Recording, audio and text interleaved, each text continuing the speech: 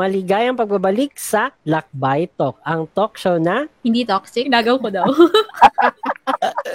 Walang budget. Walang gadget. Of course, walang matinong intro. And we will be talking about the things that matters to us. Okay, so konting disclaimer muna tayo mga kalakbay. We are not trying to be experts here, but since mga psych graduates kami, baka hindi namin maiwasang mahaluan ng usapan with our stock knowledge. But rest assured that we will be 98% human today. Okay, so ang tanong natin for Street 7, toxic ba ang workplace? Yeah. So have you been in a toxic working environment? Oh, ayun na. Have you been in a toxic environment? Yes, I have been naman. Siguro hindi naman iwasan sa sa work mo. So we have this toxic working environment. Yes, I've been there. Agree, I've been there too. Yeah. So ba ako naman, kasi nga naman working environment, diba? So it composed of a lot of things. Probably yung mga bagay or mga gamit mo sa office. So pwede silang maging toxic. At saka yung mga tao. So pwede din maging toxic yung mga tao. Okay? So, most likely mga tao yung nagiging dahilan bakit toxic yung workplace. Yes. Yung mga bagay na hindi natin nakokontrol. Correct. True, pwede rin. Sige. So bakit naging toxic ang workplace niyo? Ako, naging toxic yung workplace ko dahil sa mga colleagues ko na, alam mo yung know-it-all, yung pag nag-open sila ng mouth, akala nila alam nila yung lahat. Hindi ko alam. Oo, yung parang... So, hindi ako toxic. Yung parang, alam mo yung pag, kahit na bago pa lang yung topic, parang, uy, alam nyo na lahat. Tapos, kahit hindi mo pa nasasabi kung ano yung ideas mo, alam ko yan. Yung mga ganong bagay, nakakairita. Meron din akong workmate dati na, alam mo yung reklamo ng reklamo. Maliliit na bagay reklamo, nakaka-stress yun. Kahit yung sa pantry, makikita niya, bagay sa pantry, magre-reklamo siya. Yung wala na siyang nakikitang tama sa mundo. Yun. At lalo na mas nakaka-toxic yung boss mo na tank. Alam mo yung sigaw ng sigaw para lang for task completion. Tapos wala naman siyang maibibigay na motivation. Yung sisigawan ka lang, ganito, hindi na ba tapos? Pero wala namang binibigay na solusyon para sa mga problema or sa mga task. Yun yung mga dahilan kung bakit naging toxic yung workplace ko. Ikaw ba, madam? Ako, Diyos ko. Pare-pareho lang siguro naka-encounter na rin tayo ng mga bossy na workmate, hindi lang sa boss, no? Siguro mga talagang ka-colleagues na natin, yung mga kalaga talaga natin. So, yung parang boss, hindi naman siya yung boss. Yung, alam mo yun, yung parang, yung mga bagay na kahit hindi naman niya alam na lang niya. Diba? Yun, na parang, tapos meron din naman yung, may mga ibang tao naman na parang, yes na lang ng yes, kahit alam mo nang mali na yung nangyayari sa mismong mismong environment nyo na, sige, ganyan. Yes na lang sila ng yes. Parang hindi na nga appropriate yung pag-yes niya ng ganun. Yun yung mga, siguro, bakit naging ganun yung environment or yung naging toxic yung work environment natin. Mas inaabangan ko yung answer ni Ace. Ikaw ba? Talaga? Okay, sige. Magsisimula ko sa yung hindi masyado at saka dun sa napaka. Super, okay. Superlative. So, sa hindi masyado ito, malimit lang na na-encounter ko to. However, I can still consider this as toxic kasi nga it affects my parang working performance, no? However, hindi naman siya ganun kalaki yung effect. Kaya ito yung first na sasabihin ko.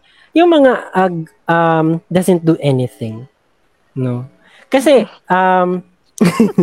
yung mga nothing person, okay? So, ito yung mga nothing person, may mga traits sila na they will appear as if alam nila yung bagay na dapat nilang gawin.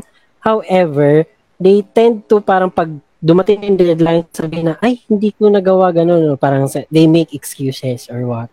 But actually, they don't know the task. So, if you don't know the task, why not ask help from your True. colleagues na may alam. No? So, yun.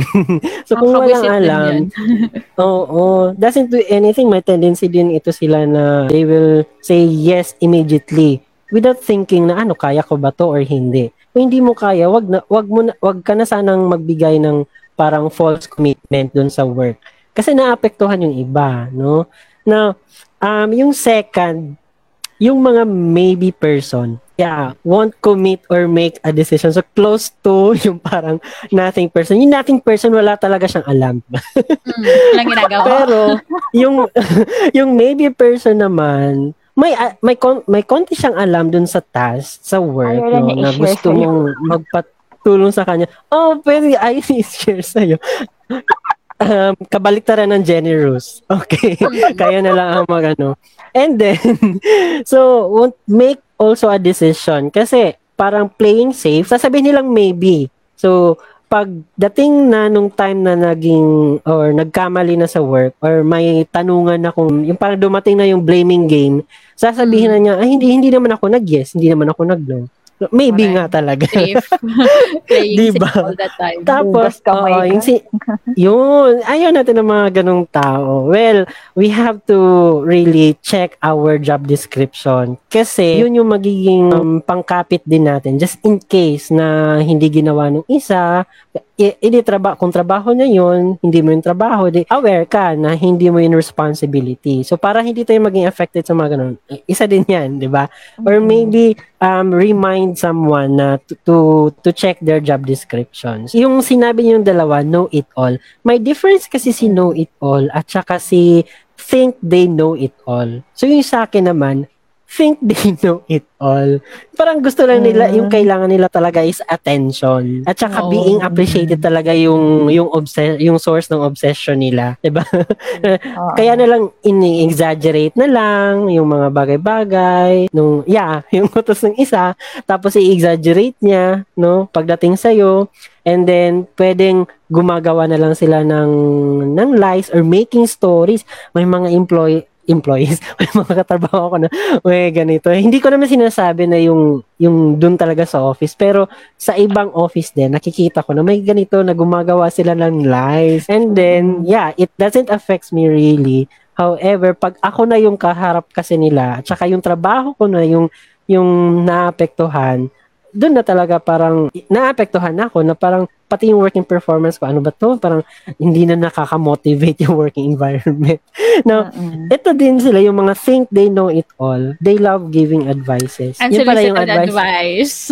Yes. They think that they know it all. Kaya sila parang nabibigay ng advice na hindi pala actually yun yung parang nakakatulong sa work mo. So, ang nangyayari, nagkakamali ka or maybe hilaw yung decision making mo kasi yung advice niya is hindi naman galing talaga sa valid source, parang ganun. So, they think they know it all. Yeah. At saka napansin ko the bigger the work environment, the more different toxic colleagues we have. Tama ba? True. Oo. Kasi ngayon, sa akin, I have a smaller colleagues, smaller groups of people sa office namin. Kasi mostly nasa site. So, less lang yung napapansin ko na toxic. Not unlike nung nasa big company na ang daming colleagues. Ang daming nakikitang ganyan. Parang pasikat na nakakainis. Mga ganung bagay. Okay, so, paano nyo ba hinandle yung mga ganun? Yung mga toxic colleagues? Hindi baka baka lang Hindi, kasi. anong epekto sa'yo? Anong epekto sa'yo? Anong epekto sa'yo? Tapos yun, paano mo hinandle? Uy, nakaka-stress. Isa yan sa mga parang naging reason or naging talagang parang napaghugutan ng stress ko before na, oh my God, ganyan na naman. Ito na naman yung araw na makikita ko na naman siya. Ganon. Ito na naman yung oras na makikita ko siya. Maririnig ko na naman yung boses niya. Yung ganon na parang, lalo na pag nandyan siya, pag nasa paligid siya, kanyari na naramdaman mo na kahit lang yung tunog lang ng sapatos niya, naririnig mo, na-stress ka na, kinakabahan ka na. Parang doon nag-build siguro yun ng malala yung anxiety ko. Parang ganun. So, iba yung dulot ng toxicity ng trabaho na yon, as in, sobrang Agree. grabe. Oo. Sobrang nakaka-anxious siya. Oo, totoo yan. Ano yung boss ko dati, yung nakwento ko na, yung siya, tank, yung sigaw ng sigaw. Pag nasa telephone, pag sinagot ko yung telephone, tapos siya yung nasa kabilang linya, naku, parang, hindi ko na alam kung yung sasagot ko, kasi puro sigaw lang. Pero sigaw lang talaga siya nagagalit. Tsaka may instance talaga na, alam mo yung sa harap ng maraming tao, sinigawan niya ako. As in, parang, hindi ko alam kung anong gagawin ko. Pero wala naman, alam ko kasi na wala rin naman akong ginawang mali. It's just na-pressure siya. Yung pressure niya, pinupush niya sa akin. Kasi sumisigaw talaga siya para lang makumpleto yung task. Tapos nag-breakdown talaga ako noon, umiyak talaga ako noon. Hindi ko kinaya. Kasi ang daming tao, tapos bigla kang sisigawan ng boss mo. Tapos ang rason lang naman is yung, hindi niya lang naintindihan yung isang bagay. Tapos sisigawan ka. Yung parang hindi siya healthy sa, hindi talaga siya nakakaano. Imbis na sabi nila, sabi nila pag the more ka napapagalitan, dapat the more ka magiging motivated. Sa akin, no. Parang, ayoko na magtrabaho dito. Parang ganun. Kasi nakakainis. Totoo. Diba? Parang, alam mo naman ginagawa mo yung trabaho mo, pero bakit kailangan mo akong sigawan? Yung mga ganun. Tapos, lalo na yung pag sa meeting, diba? Yung mga know-it-all.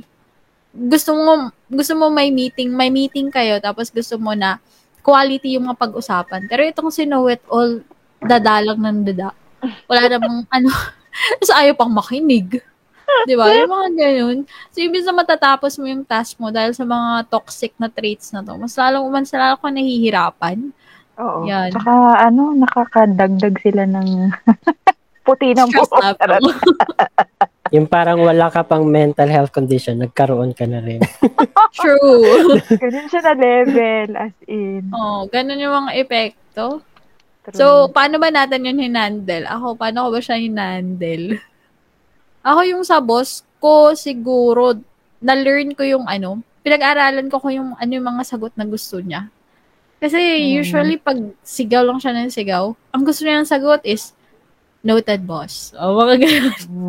Yes, boss, I will do it immediately. Yung mga ganung bagay na lang.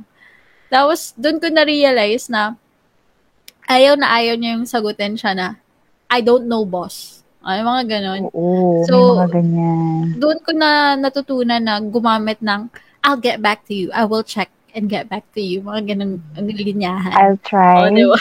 Ganyan. I'll see what I can do. Ganun. Pang call center na call center. True. Doon ko yung natutunan. Ikaw ba, Ish? Ano bang natutunan mo doon sa ganyang... Ay, hindi. Ano bang naging epekto sa'yo? Epekto muna. Pero nabanggit ko na kanina na parang wala ka pa sanang mental health condition, parang nagkaroon ka na. Kasi meron na yung symptoms na yung nabanggit ni Joe kanina. Naririnig niya pa lang yung yung steps ng kanyang tunog sa sapatos. Sa akin naman maririnig ko na lang yung chat notification, 'di ba, sa cellphone. Tapos mga anong oras na, like beyond working hours na siya. Pag tumutunog na 'yun, or kahit even during, basta pag may tumutunog na sa chat, 'yun, parang doon na rin, isa na rin yung naging trigger sa akin kasi ang nangyari, kinakabahan na, may sweating, may mga futuristic thinking na, baka maulit yung nangyari before. Sabi kasi ni Bianco, nasigawan siya. Ako, yes, na-experience ko yun. Sabi ni Bianco, umiyak siya. Okay. So, ako naman, dun sa time na nasigawan ako, hindi ako parang nandun ako sa shock state. Parang gusto ko na mindset. Dapat, you have to continue this activity kasi may ongoing na activity. Ang hirap nun. Ang hirap. Kasi i-entertain mo ba yung person? I-entertain mo ba yung nafe-feel mo? Or i-entertain mo ba yung activity? Kasi ongoing siya. So, yung pinili ko, I have to focus on the things that matters at the moment, which is yung activity. So, hindi ko muna entertain yung na-feel ko kung anong epekto nung sigaw at saka nung ano pa yung mga nasabi niya. I don't know if intentionally or may regret ba na nasabi niya yun or hindi. Hindi ko na muna inisip. So yun, I focus on finishing the activity. Pagkatapos nung na-accomplish na lahat, 'di ba syempre, pag may ginagawa tayong activity, kailangan may documentation. So after doing the documentation, dun na ako umiyak. Nag-sink in. Yes, so parang as in, tapos na lahat. Tapos yung parang, okay, i-review ko nga kung ano nangyari. Ay, parang naawa ako sa self ko kasi wala akong ginawa after nung nasigawan ako. Tapos, yung kay Bianco, public humiliation. Hindi naman ganun kadami yung tao, pero at least may 2 tao na nandun or isa na narinig yung sigaw. Tapos, yun, napahiya naman ako, pero kasi nga on the day din yun ng event, so parang hindi ko muna in-entertain. So, after ng event, doon na nagsing in sa akin, nakakahiya pala yun, no? Tapos yun, parang, actually yung negative effect nun sa akin is yung the voice within, na parang, nga bakit ang tigas ng ulo mo? Bakit yung parang gusto mo talaga yung plan mo yung masunod? Bakit ganito, ganyan. Parang I'm questioning my competence at that time. So yun yung epekto sa akin. Tapos, yun actually yung climax. Pero after nun, feeling ko parang trauma na kasi. Na yung pag may chat na chat notification, tapos magri-ring din yung telephone, gano'n. Tumataas na din, bumibilis na din yung heartbeat mo. Ano na naman ito? Wala pa. Hindi mo pa nasasagot, kinakabahan ka na. Oo. Hindi mo pa nabasa yung chat or kung sino yung nag-chat. Kinakabahan ka na. All the more na nakita mo na pangalan niya. Oh my God. Tulungan mo na. So yun, parang naging trauma na siya. Na yun yung mga triggers. Ang hirap i-handle ng triggers. No? True. But actually, how did I handle them? Yun nga, I focus on the things that matters. And then, doon na ako nagsimula na parang, wala nang overtime kasi I need self-care na. Parang yun na. I need time for myself. Doon na din yung time na parang sinabi ko na gagalaw ako sa office or yung parang gagamit ko yung mga trabaho ko sa naaayon lang. Yung parang hindi na ako magpe-perform more than what is expected from me. Parang ganon. So, yun, dun naputol actually yung honeymoon mood. Yung honeymoon phase nung work. Dun naputol. So yun, parang na-learn ko din na actually, kahit pala you have the idea on how to face toxic person, how to face difficult people, how to face the situation, may mga baon ka na mga strategies, coping skills. Pag ikaw na pala talaga yung nandun at naka-experience, it's not a joke. Yeah, mahirap na. Totoo, oo. Yes. Hindi mo na control. So, to handle them, actually self-care lang talaga. And then, you manage the inner voice. Kasi, yung inner voice mo din yung magsasabi sa'yo kung yung parang, maybe the world is too, parang worst na siya, no? To parang, to think about the world kung may hope pa ba yung world. Parang worst na siya. But ikaw kasi yung kakausap sa sarili mo na hindi, may mga little achievements ka pa din naman or ganyan. Kasi yung toxic person or people that is around you, puro negativity na yung dinadala sa'yo or sinasabi sa'yo. So, sino pa ba yung magsasabi ng positive things sa'yo? Maliban sa kung nag-seek ako ng professional help, hindi, syempre, sarili ko muna, di ba? True. Oo. Yan na. Sa akin nun dati ganun toxic yung boss ko, toxic yung yung katabi ko. Yung parang ganun, whiner kasi yung isang colleagues dati. So parang alam mo yung napaka-toxic na ng environment. Doon ko na-learn yung self-affirmation. Sinasabihan ko sa sarili ko, Bianx, you're doing good. Ginagaling ko sa sarili ko. Para sa sarili mo to. Para sa sarili mo to. Ganon. Tsaka, so I think naman, no, lahat yata naka-experience ng toxic working environment. It's true to all. May mga ganun talaga. Oo. Oo, Hindi kasi mawawala yun. meron tayong individual differences. At saka part ng uniqueness sa atin is yung mga vulnerabilities na. Oo. Teka lang, baka kasi magtaka sila, ano yung tank, ano yung know-it-all, ano yung whiner, baka magtaka yung mga listeners natin, no?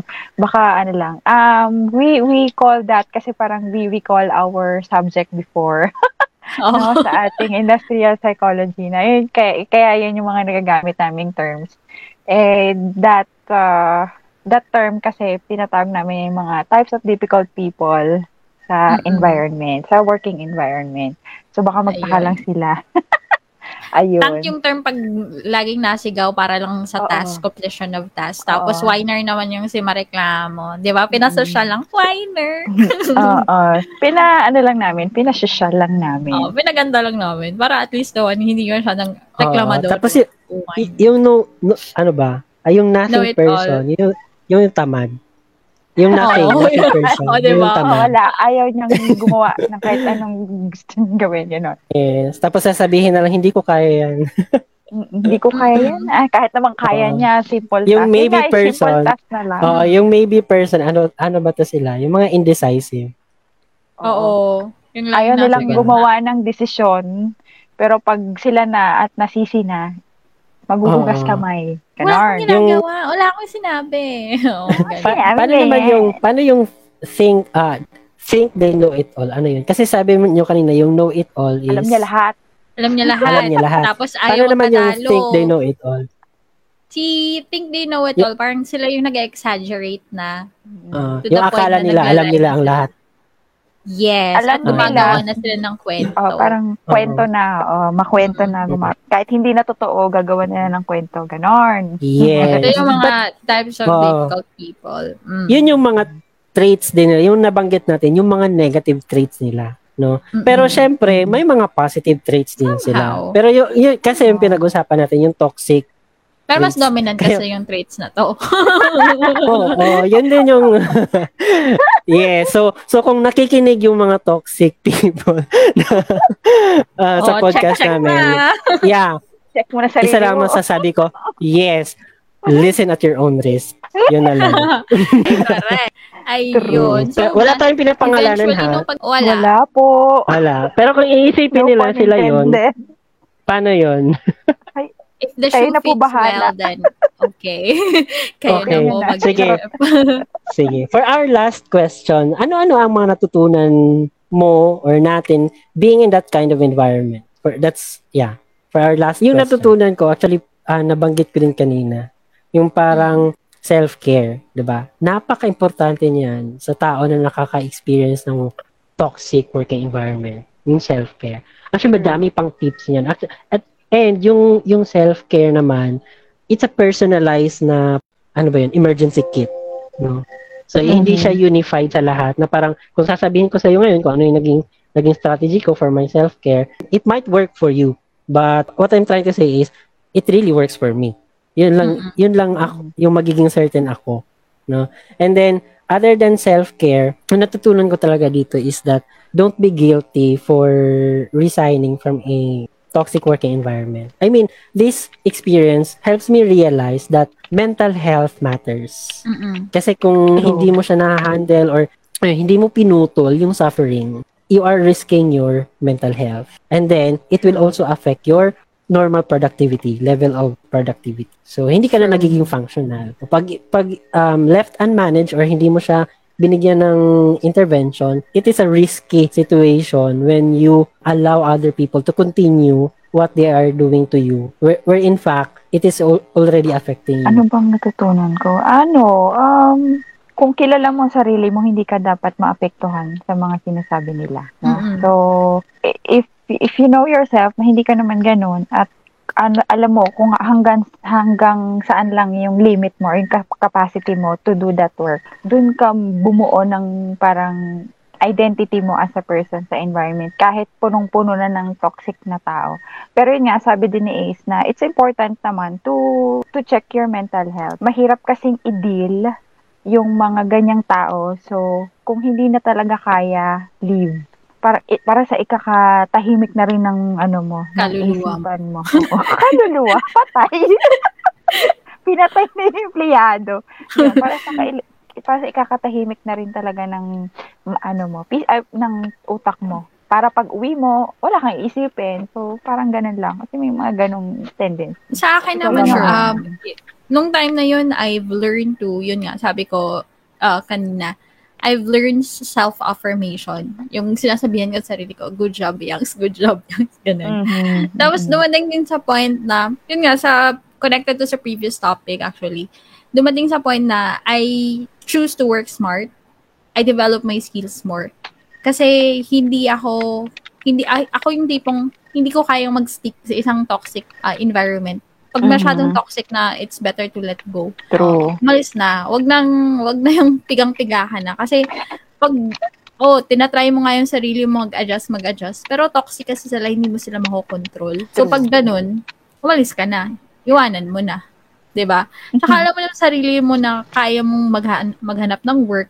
Alam mo yung competency, yung ano mo kasi, yung sa sarili mo, pag masyado ka nasa toxic, yung skills mo, alam mong andyan, intact yan. Pag lagi kang natotoxic, baka eventually lamunin ka ng katoksikan.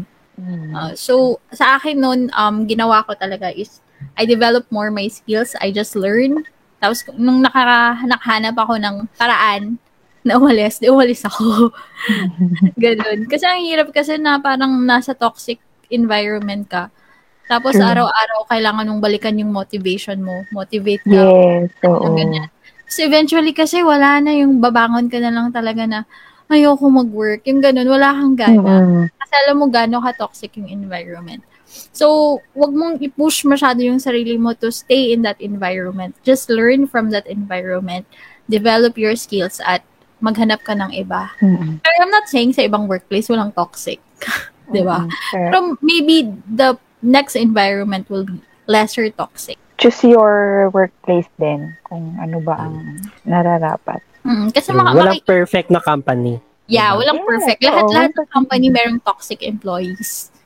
Kaya importante na actually masarap pakinggan na instead we say goodbye when we leave our working station or our workspace. Parang mas maganda pakinggan na you did a great job. Instead of saying goodbye. So, mag-goodbye na ba tayo? Parang mag-goodbye na nga tayo. Ayun. Okay. So, sana may natutunan kayo sa aming street talk this evening. And you can comment the topics that you want, di ba? Yes, oo. Na pwede namin pag-usapan. Kayo, ganyan.